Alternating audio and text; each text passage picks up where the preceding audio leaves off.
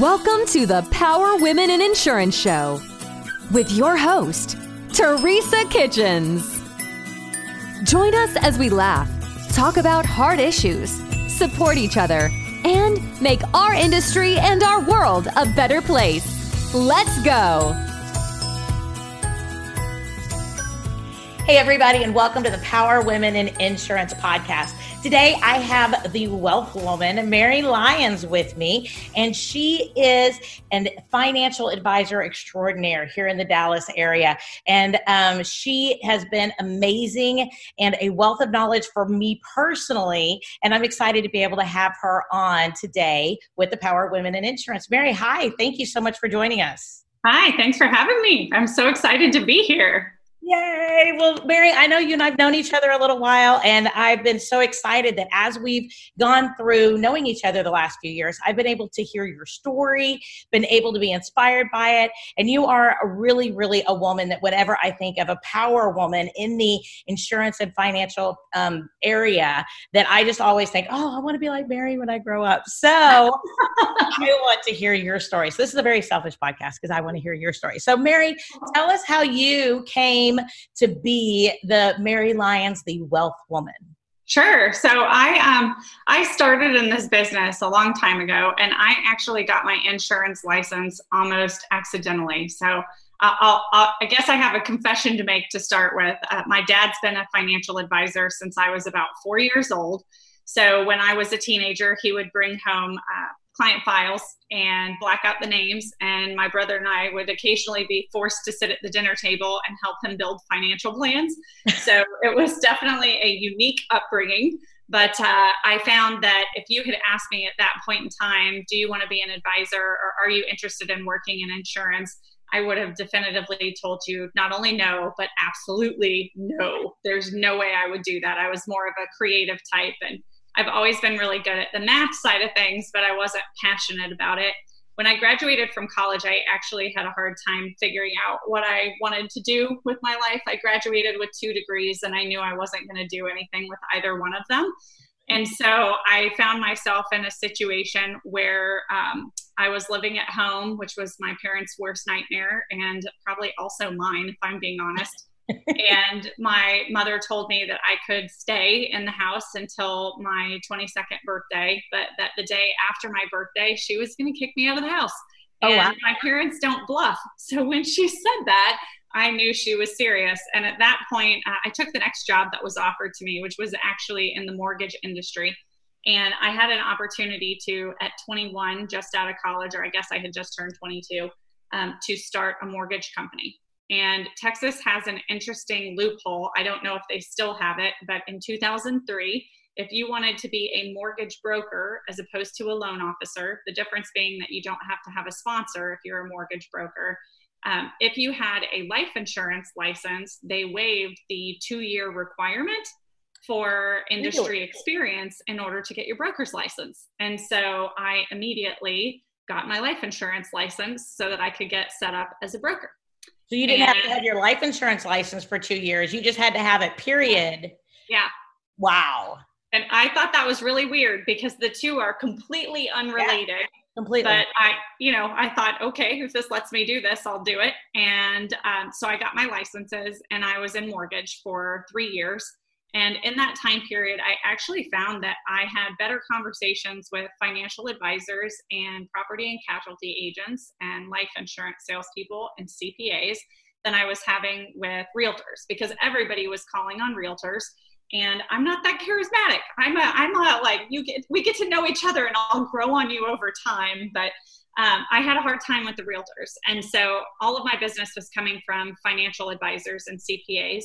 And I would look at how the mortgage fit into the overall financial picture, make recommendations for down payment, mortgage structure, take a look at other opportunities. But Teresa, as you know, I'm very nosy. And so I started asking people, well, why are you doing that? Because as a mortgage broker, you get the complete financial picture. And when people started telling me what they were doing and why they were doing it, I started leaning on the knowledge that I had gotten from my dad growing up. Mm-hmm. And I realized that a lot of people were being sold financial products that really weren't a fit for them, that either their advisor or agent didn't understand, and that they certainly didn't understand either. And by the end of 3 years in the mortgage business, almost 70% of my clients were asking me to become their financial advisor at a time when I was not licensed. And so I said, you know what, maybe there's something to this. And I began to really feel like I had a moral obligation to get into the business. And so I called my dad and I said, now that I've established that I'm a professional, I'd actually like to come work for you and your firm. And so that was my entry into that world. I actually was their recruiter for a year. And then that was kind of neat because I got to interview all my competition, figure out their compensation models and what they didn't like about the companies they were working for. It was great insight. And then after a year of doing that, I realized that I am a terrible employee. I do not work well for others, and that I had made the move because I wanted to be an advisor and I wanted to work for myself. And so I think it was 2006 officially, the very tail end of it, when I made the jump into the business. Nice. So now you've been there because this is, of course, 2020. So you built your career. Tell me a little bit about your career as far as how you've grown, how you've connected with people, because like you said, you're a connector. You love to be around people. You love to ask them questions. You love to get to know them. And I know that you've also been able to build a really great team. And you've recently taken some very large changes to your life, and in the middle of COVID, because just to let everybody know, today is chaos. Exactly. Today is October 6th of 2020. So we have been in COVID for a while.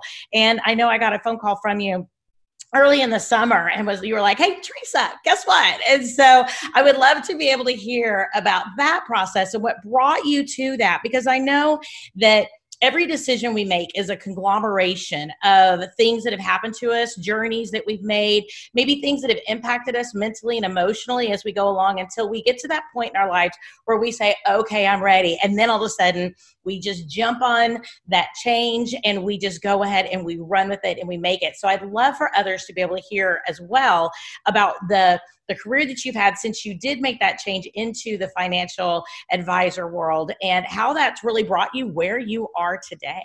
Sure. So I'll start by saying that while I would like to say that it has been a cakewalk the entire time, it hasn't been. And I think that a lot of times when we meet other people in our industry that we look up to, we assume that they've always been brilliant or they've always been successful. And the fact of the matter is, this was actually a really difficult journey for me. The first year in the business was not too hard. I was 25 or 26 years old. And because I had clients in mortgage asking me to be their advisor, I had kind of a steady stream of business. And to be 25 and giving adults financial advice, I think is already kind of tricky. But my first year in the business, I made about $80,000, which I felt really good about. Yeah. But then I got married. I'm still married to the same person. I am happy to say that. That part has been great. But I realized as soon as my husband and I moved in together that he was very unhappy in his job. And so I told him that he should do something else. And so he promptly quit his job and decided to go to law school. And we ended up moving from Austin, Texas to Dallas, Texas. And I thought it would be easy to recreate what I had going in Austin. But the fact of the matter was that I really didn't know anyone in Dallas. I didn't have any friends here. I had 2 friends here, but neither one of them were good candidates for clients, and for different reasons. But I found myself in a situation where business had been pretty easy at the beginning, and all of a sudden it wasn't. And so I think that year I made a total of $27,000, and $12,000 of that was residual from the year before. So from a new business perspective, that means I brought in $15,000 of revenue. Yeah. And I think the only reason I didn't get fired is because my boss was my dad. And he and I talked about it, but I was adamant that he never give me any leads and that he didn't share clients with me, because I wanted to be sure that the other advisors in our firm, because there were about 45 of them, I wanted to be sure that they never looked at me and said, you're only successful because you're Joe's daughter. Yeah. And so I was very clear about those boundaries. And I needed that for myself because I needed to know that I built something and I didn't just, ride my dad's coattails. Mm-hmm. So I think it was actually probably in some ways more difficult for my dad than it was for me, because watching your child struggle as a parent myself now is so difficult. But in order for them to be autonomous and independent, you have to let them. And my dad did. My mother was a little sneakier about how she helped. She, and I say this in air quotes, which you can't see, but at some point she received a small inheritance, which she gifted to my brother and I. My brother was in law school at the time. It was nice. It was like $10,000 and it got us through the year, because I don't know that we would have done it without it. But the way she did it, she let us kind of keep our pride. And I think it was her mad money that she had socked away. I don't think she actually had received anything. But I think she was watching us struggle and wanted to help in a way that she could. But so I found myself really having a hard time in building new clients, because at 26 years old, I looked younger than I was, and Dallas is a very different environment than Austin. Mm-hmm. Austin is get to know you first, and if I like you, then we can talk business. Dallas is much more, what can you do for me? Oh, nothing. I don't need to get to know you. So it was a harder environment for me, because I'm kind of a small town girl, and I was very relationship driven. So it was hard for me to come here. It felt like, to me, I used to tell my husband, did we move to LA? Like, what happened? This doesn't feel like Texas anymore. But we just had to kind of find our pocket. And so that year was really hard. And it challenged me in ways that I had never been challenged in my life. And I remember having a particularly difficult conversation with my dad, where he said, Mary, like, you're one of those people that pretty much everything you've ever tried, you've done, and you've done relatively well. And this is the first time in your life that you're experiencing any kind of real challenge that would require you to do some soul searching about who you are and what you're willing to do in order to succeed. And he said to me, this experience will either make or break the rest of your life, because this is a defining moment. And I was like, golly, that's not any pressure. Well, especially because I was looking at him and thinking, like, wow, you're this extremely successful businessman running this company. And then here I am failing at something that you're successful at. And so it was just such a hard time for me. And even my husband, who I love dearly because he's incredibly supportive, I think he saw the amount of like emotional turmoil that I was going through at that time. And at some point when I was probably crying about what a hard day I had had, he said to me, if you're not cut out for this, that's okay. If you want to do something else. And I was like, on the one hand, I loved that he gave me an out. It's okay not to be good at everything. But on the other hand, I was like, how dare you? How dare you say that to me? I can do anything I put my mind to. And then, at the same time, roughly at about the same time, there was a gentleman in our office here in Dallas. It was probably like the first love-hate relationship I had with an adult, because there were things that I absolutely despised about this person, but then there were things that they did or contributed that completely changed my trajectory. So I remember sitting one day in my office, and I was on my laptop, and this guy came in, and he used to like carry a baseball bat around the office, real big guy from Jersey. And he would just kind of, some people play golf in the office, and he would just kind of like bring this baseball. I don't know. Anyways, he came into my office, and he had the baseball bat over his shoulder. And he said to me, Mary, the reason that you're not successful is because you're lazy. He said, I don't know what you do all day. Maybe you're in here playing solitaire. And I like closed my laptop, and I'm like, is it reflecting in the glass? How did he know I was playing solitaire? And he said, it's kind of disgusting to watch. And then he walked out, and I got up and I closed my door, and I burst into tears. Cause keep in mind, I was already really struggling. So I had a lot of self-doubt, and it was very crippling. I was depressed in some ways because my husband was in law school, so he was never around. Mm-hmm. And I didn't have any friends in Dallas. And so I was very isolated at that point. And I sat there in my office until I heard him leave because I didn't want him to see what he had done. And, but I left the office after he did, and I didn't come back for 2 days. And I'll tell you, I threw a complete pity party. I got in my bed and didn't get out of bed for 2 days because I don't know, that it was that transparent that I could do it to someone else, and that they were like, you're just lazy, was kind of the wake up call that I needed. So I'm forever grateful for that. But I went back into the office and I said to him, help me. And so he gave me a system of measuring activity that produces revenue. And then every Monday I had to sit down in his office. And if I did not get the certain number of points that he had told me to get, he would basically rip me a new one and tell me how pathetic I was. And So what happened is I was so terrified of him that I made sure I got the points, and I slowly started to make money. Now, simultaneously, while all of this is happening, especially because my husband said, there are other things that you could do, I had applied to law school. I got into law school. I got a scholarship for half of the tuition. Oh, wow. And I accepted. And so the day before orientation, I called SMU and I deferred for a year because I had started to get a little bit of traction over the summer. And over the course of the next year, I managed to get my income back up to about $80,000. And so I was like, okay, I can see that I am making some progress. So law school came around again, and I decided to defer for another year.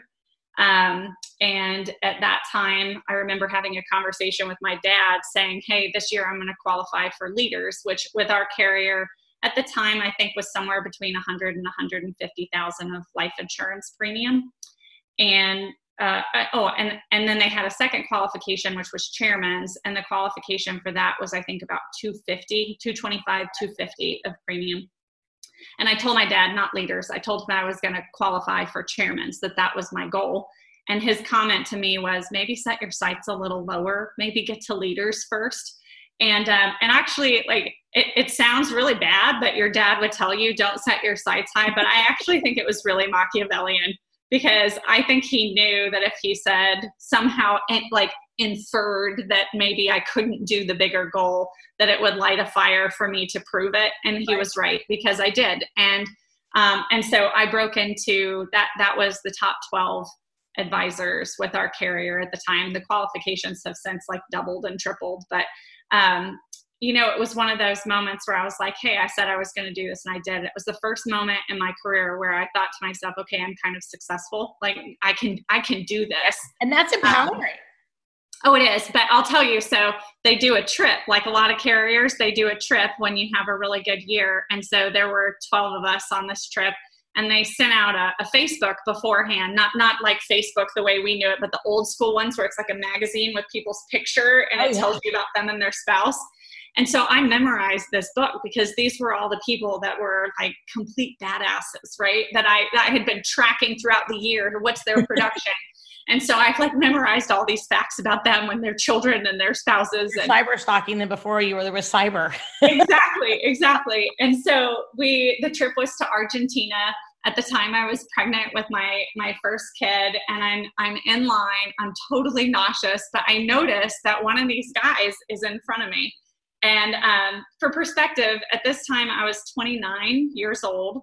And all these guys were in their like late 40s, 50s, 60s, right? And so I'm like, oh my goodness. And I tap him on his shoulder, and I'm like, I'm so excited to meet you. I've been following you all year long. Congratulations on your success. I have so many questions for you. And he turns to my husband and he says, hey man, congratulations on qualifying for the trip. How awesome are you to qualify so young? Whose shop are you in?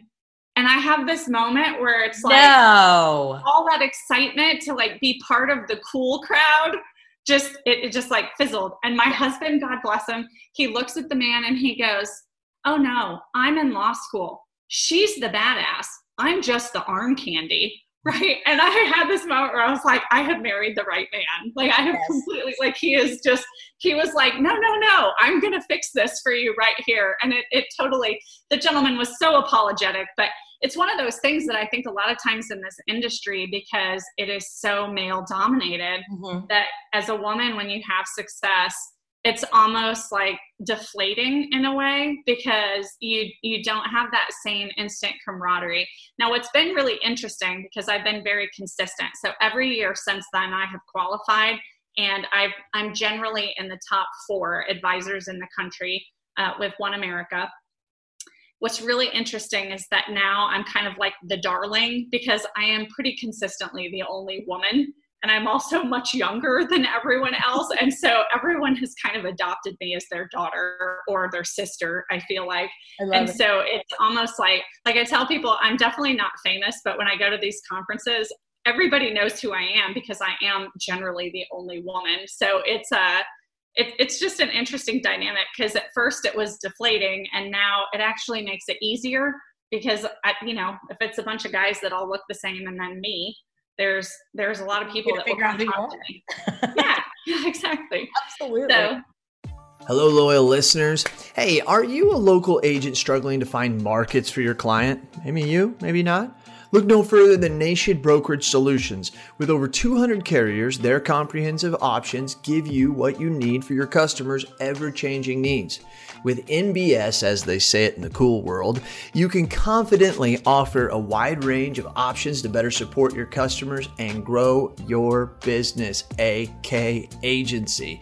Don't settle for less. Do more with NBS. For more information about nationwide brokerage solutions, visit nbsbrokerage.com. CAS certified.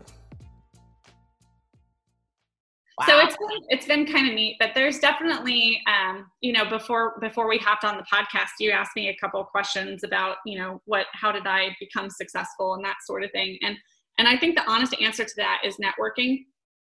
And my dad used to tell me networking is not working, and that I needed to be cold calling people. But if I can be totally honest with you, I have horrendous call reluctance. Even now, I struggle with it. But I used to be the person that would halfway dial the phone number and hang up for 30 minutes before I could actually complete a call. So I always think, if I can do this, literally anyone can. They just need the right support systems. But I realized that I was going to have to find a way to get in front of clients that was more comfortable than cold calling. Right. And it was, pre-Facebook and pre-Instagram. So social media marketing was not as popular as it is now.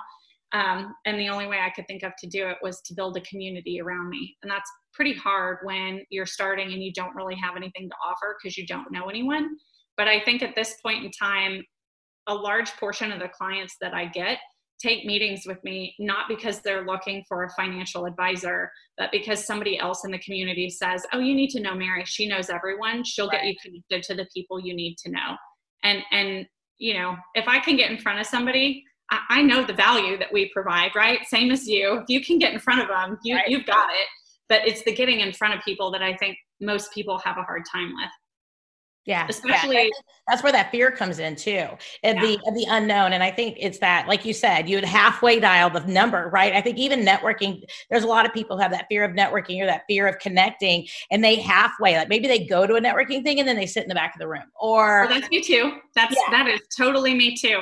I would find that I would sit in the car because I'd be like, I have to walk into this room full of people that I don't know, and I'm awkward, and it's going to be awkward, and I'd psych myself out, and then I'd walk in and be like, oh, what do I do? So there actually were a couple of tricks that I learned that have been really helpful. So I have an agenda and an expectation for myself so that I know when I can be done, because I am not an extrovert. I can turn it on if I need to, but naturally I'm more of an introvert. So COVID has been really nice for me because I've had a lot of time by myself. But one of the things that I did is I would just say, okay, the goal is to get 4 to 5 business cards. That's it. Just 4 to 5 business cards. And then I have done enough that I have a permission slip to leave. And then in the conversations, one of the ways that I would get in front of people that I thought would be valuable is that when I would go to the sign-in table, I would say, I'm interested in learning more about your organization. Can you point me in the direction of your membership chair, your president, and your vice president so that I can ask them a couple of questions? So now I know who the leaders of the organization are. Oh, I like that. the leaders know all their members. Yeah. So if you, and I'll tell you something, if you talk to them and you ask a couple of questions about the organization and you say, I'm trying to figure out whether it makes sense for me to spend a lot of time with the organization and to be able to give to the organization, who do you think I should meet? They will introduce you to the people who are best connected in the organization and generally the easiest to talk to. Oh, nice. And so what happened is then it was very easy because instead of walking into a pack of people that were all in the middle of a conversation being like, hey, can I join you? Instead, the president would walk up and say, hey, this is Mary. She's thinking about joining our organization. She has questions about X, and the conversation would just start, right? Mm-hmm. And so it made it that much easier because it's hard when you walk in to figure out who you should be spending your time with from a business perspective. And so it's much easier if you just ask somebody else, who should I be spending my time with? And they point it out to you. So that was one thing that I did that was really helpful. The other thing is, especially because I'm not, if you've ever taken StrengthsFinder, there's a quality called WOO, win others over. And it's the people that walk into the room and everyone's like, oh, I want to be friends with you. That's not me. So I needed something that would help me stand out. And so I have an outrageous shoe collection. I am almost always in 4 or 5 inch heels. That's totally true. And I always tell Marcus, I have to go home and get good shoes before I go have time with Mary. He's like, because sometimes he's like, don't forget we have our meeting with Mary today. I'm like, dang, no, I got to go home. I got to get a different pair of shoes. Oh, that's so funny. Yeah, but I do it because in my line of work, you have to be pretty conservative. There's an image in people's head for a financial advisor, and it's usually someone in a relatively conservative suit. And so to me, there's nothing that's going to make you stand out if you do that. So the rest of me will usually be completely tailored, but then I'm wearing completely inappropriate shoes. It's just, I don't care. I mean, it's meant to make me stand out. And so the other thing that happened when I started doing that is that when you are in a room full of people, someone will always walk up to you and say, oh my God, I love your shoes. And then there you go. You have entry to a conversation. And so it really, for me, was about being memorable. And I can't tell you, there are times where I've heard from someone else where they're like, yeah, I was talking to Jenny and she was like, oh, that girl, the one with the shoes. Oh, and I'm like, see, you can't remember my name because Mary Lyons is a very vanilla name, which is also why I go by the Wealth Woman, because it's a little bit easier, right? But if they remember I'm the person with the shoes, that's great. And then what ended up happening is I started to build more of a presence in the community, is that people would be like, I got to see what shoes you're wearing today. And so it was an excuse for other people to start conversations, because if I'm uncomfortable, probably other people are too, right? Yeah. So the more you can do to help open that up, the better. But that made a huge difference for me, figuring out that trick about, okay, if I'm walking into a room full of people, how do I make this less awkward for myself and for them? No, I love it though. Because even the funny thing is, even men will comment on your shoes. It's not just women. I mean, you think of it as women are like, oh, your shoes or whatever.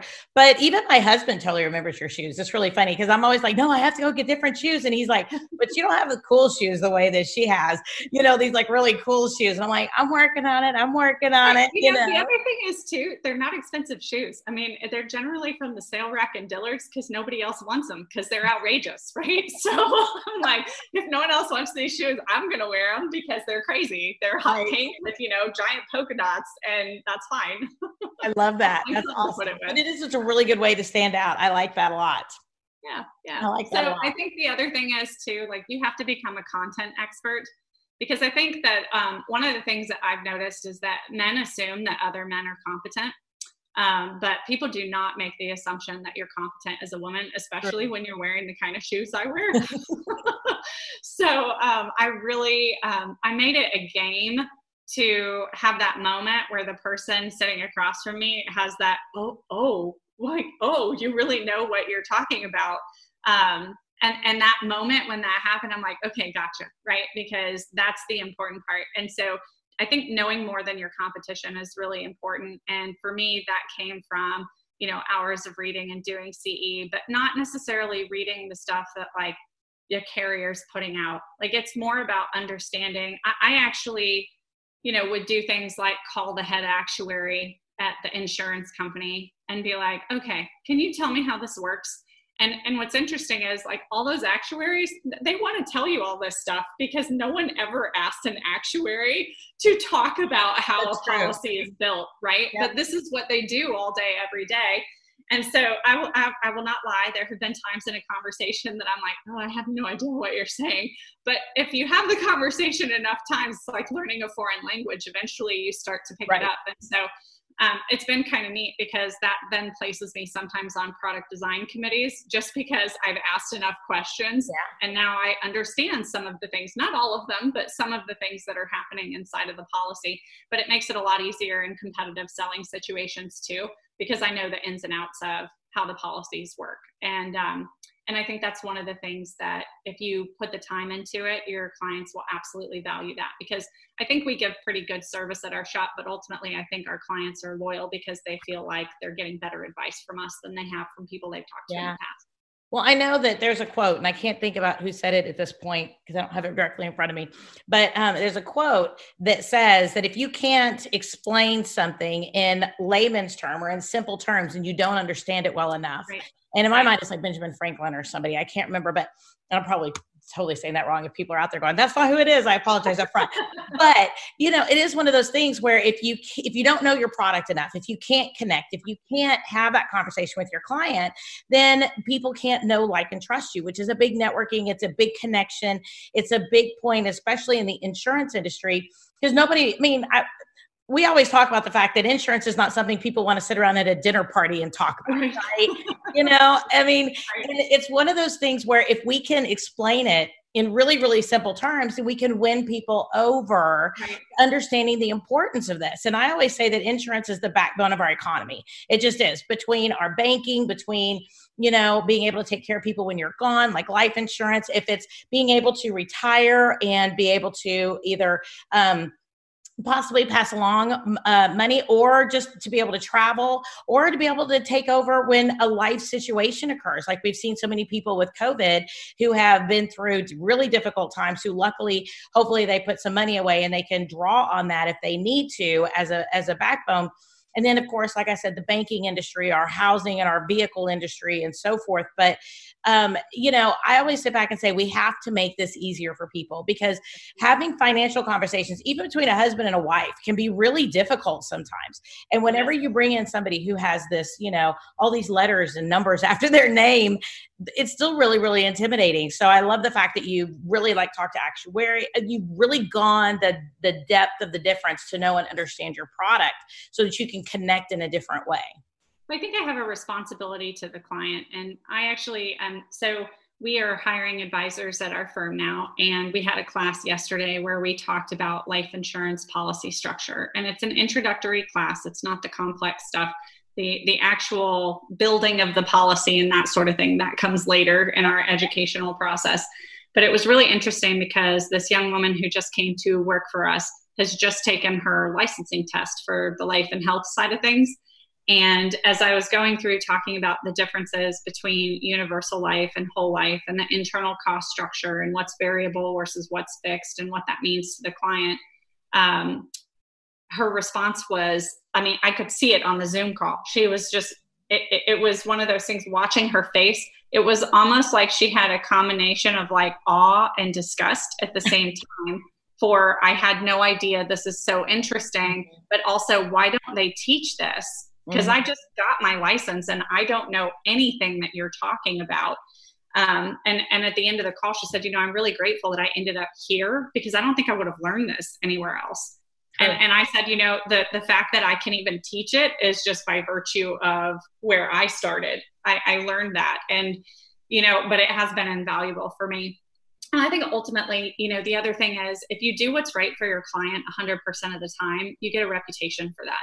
Yeah. And so there are times when financially it doesn't make sense for me to do something. Taking a meeting is going to cost me money as opposed to make me money. Or I'm just helping out of the goodness of my heart, not because there's anything in it for me.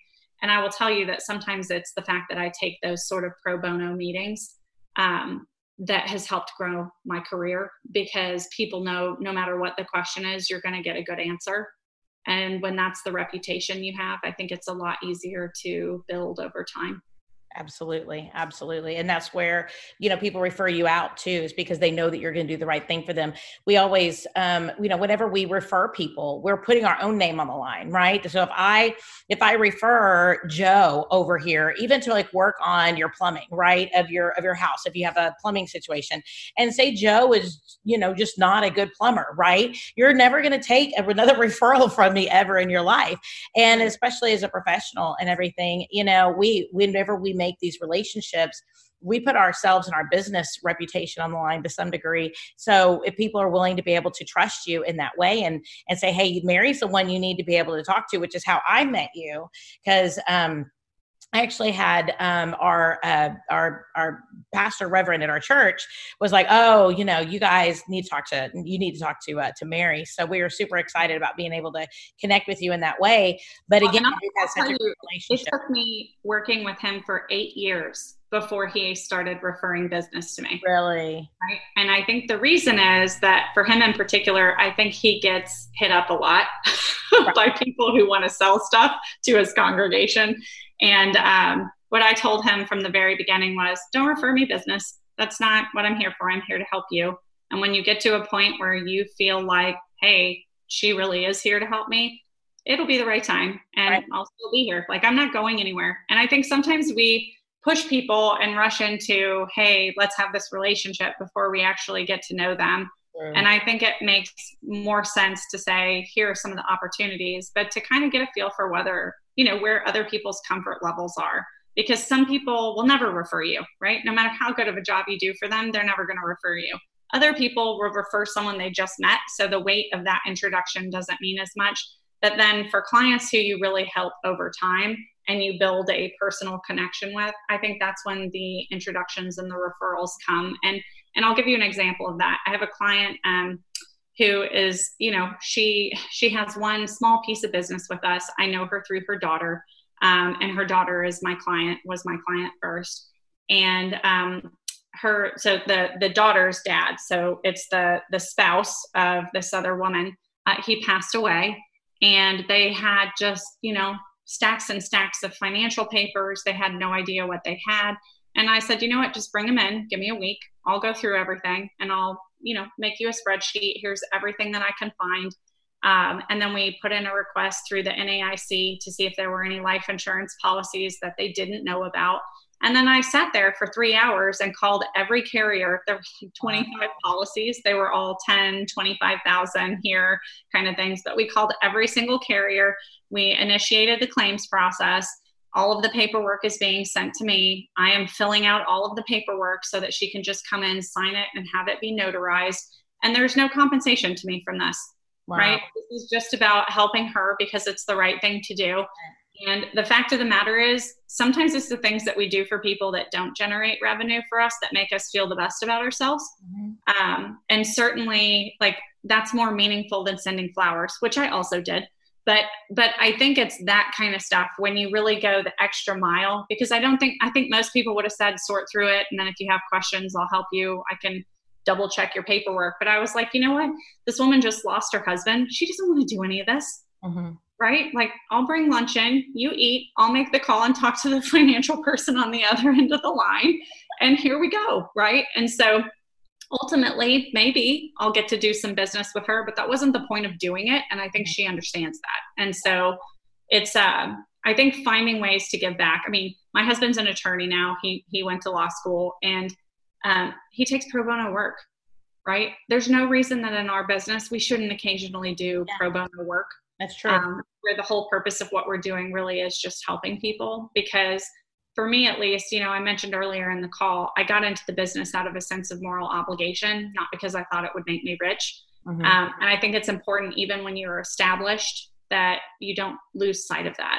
And so that's the point to me of doing this, is that it really has to be about serving the person that's sitting across from you. And I think ultimately that's part of what makes me referable, is that the conversations are about, what do you want in your life? Mm-hmm. Because especially on the financial side, but I think this happens to all of us. We as kids, we dream a lot. We dream a lot about what life is going to be like. And then as adults, those dreams kind of get beaten out of us a little bit. They do. Right? We settle for different things. Reality hits us. Different challenges come up. And a lot of us end up living a life that's really comfortable, but it's not the life we would have scripted, if that makes sense. Yeah. And I talk to a lot of people that when they get to the point where they're good financially, they're like, but something's missing. And I think what's missing is purpose. Mm-hmm. And so I think if you can connect to whenever you're with your clients, what purpose do I have in this meeting? That changes things. Because to me, if I go into every meeting thinking, how can I make this person's life better? Then there's never a meeting that was a waste of time. Oh, I agree with that. I agree with that completely. I like that. Well, Mary, that took a serious twist. I know. I really love that though, because it is. And I agree with you. I think a lot of people, I think we feel like we're pegged. We pick a career. My daughter goes to college, and she's like, but I don't know what I want to be when I grow up. It's like there's all of a sudden when we graduate from high school, we're supposed to choose a major that's all of a sudden supposed to define our future for the rest of our lives. And then I think as we get older, we get even more pegged and more pegged and more pegged because maybe we have years of experience or we have careers or we have kids and houses and mortgages and all these other things that to take that chance or to dream really big is really scary. And I always say that purpose, a lot of people want to talk about how their purpose is their kids or want to take them to Disney World or whatever. And I think that's great. But it's also the fact that we need to be able to have those purposes that are so much larger than that, that are really just about service because our kids are going to grow up. Right? I mean, they just are. So the idea of going to all these conferences and everybody's like, these are my reason why, my 4-year-old and my 8-year-old, that's wonderful. But it's also the fact of what type of life are we creating for them that we can show them, but then our team and in our career and how many people are we pouring into? Because when my kids grew up, because mine are 27 and my daughter's going to be 22 next month, but yeah. Crazy. I'm like, how do I have a 23-year-old? I realized that I had to have something more than that. And I think that's part of that empty nester syndrome is that all of a sudden you look around sometimes and you go, now what? And I think we do that in our career too. We get to the point where we've maybe achieved a goal that we had or whatever in our career. And now we go, now what? And I think that purpose, like you're talking about in serving and being out and about in our community helps us to be able to keep that fire and that excitement about what it is we do and who we are. Well, and I think too, giving yourself permission to follow your gut, I think that's such a big deal because there are so many times where I'm like, well, the prudent thing to do is, and I will tell you that when I let go of that, or if I have a client that I'm like, I don't feel like we connect and maybe they'd be better served somewhere else. Like sticking to my gut on that has been something that I didn't do when I was younger because I was like, oh no, maybe it's you. Maybe it's because it's hard. Maybe it's because, you need to keep these clients because you've got a family to feed or whatever it is. So you tolerate behaviors that you wouldn't allow from anyone else because this person's paying you. When I got to the point where I said, you know what, like I'm only going to work with people I like.